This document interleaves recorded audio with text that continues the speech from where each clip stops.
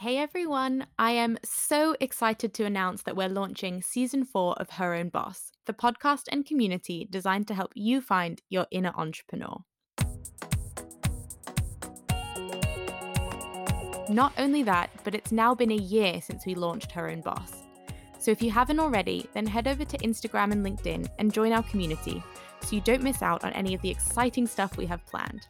Speaking of, this season we have some amazing guests lined up as we dig deeper into why some groups are still underrepresented in entrepreneurship, how parenthood, gender equality, and careers intersect, and of course, loads of inspiring stories and tips from entrepreneurs across industries. Our experiences are different, and you are not just Black, you are not just a woman, you are not just a Christian or a Muslim, and just really speaking to the things that make up that whole person. When the expectation of dads is so low and they have to do so little to be rewarded so highly, that's a real problem for me. If you have an idea for something, just start.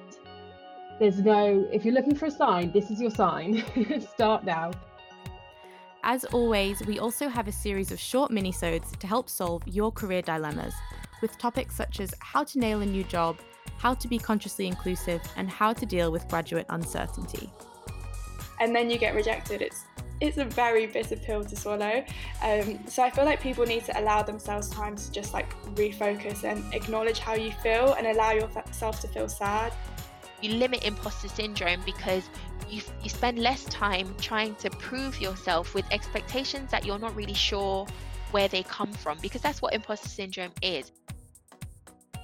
And if after hearing those teasers you just can't wait for season 4, then make sure you've subscribed or followed us wherever you listen to podcasts and have a listen to all of our previous episodes. Let us know what you think by leaving a review or getting in touch on Instagram or LinkedIn.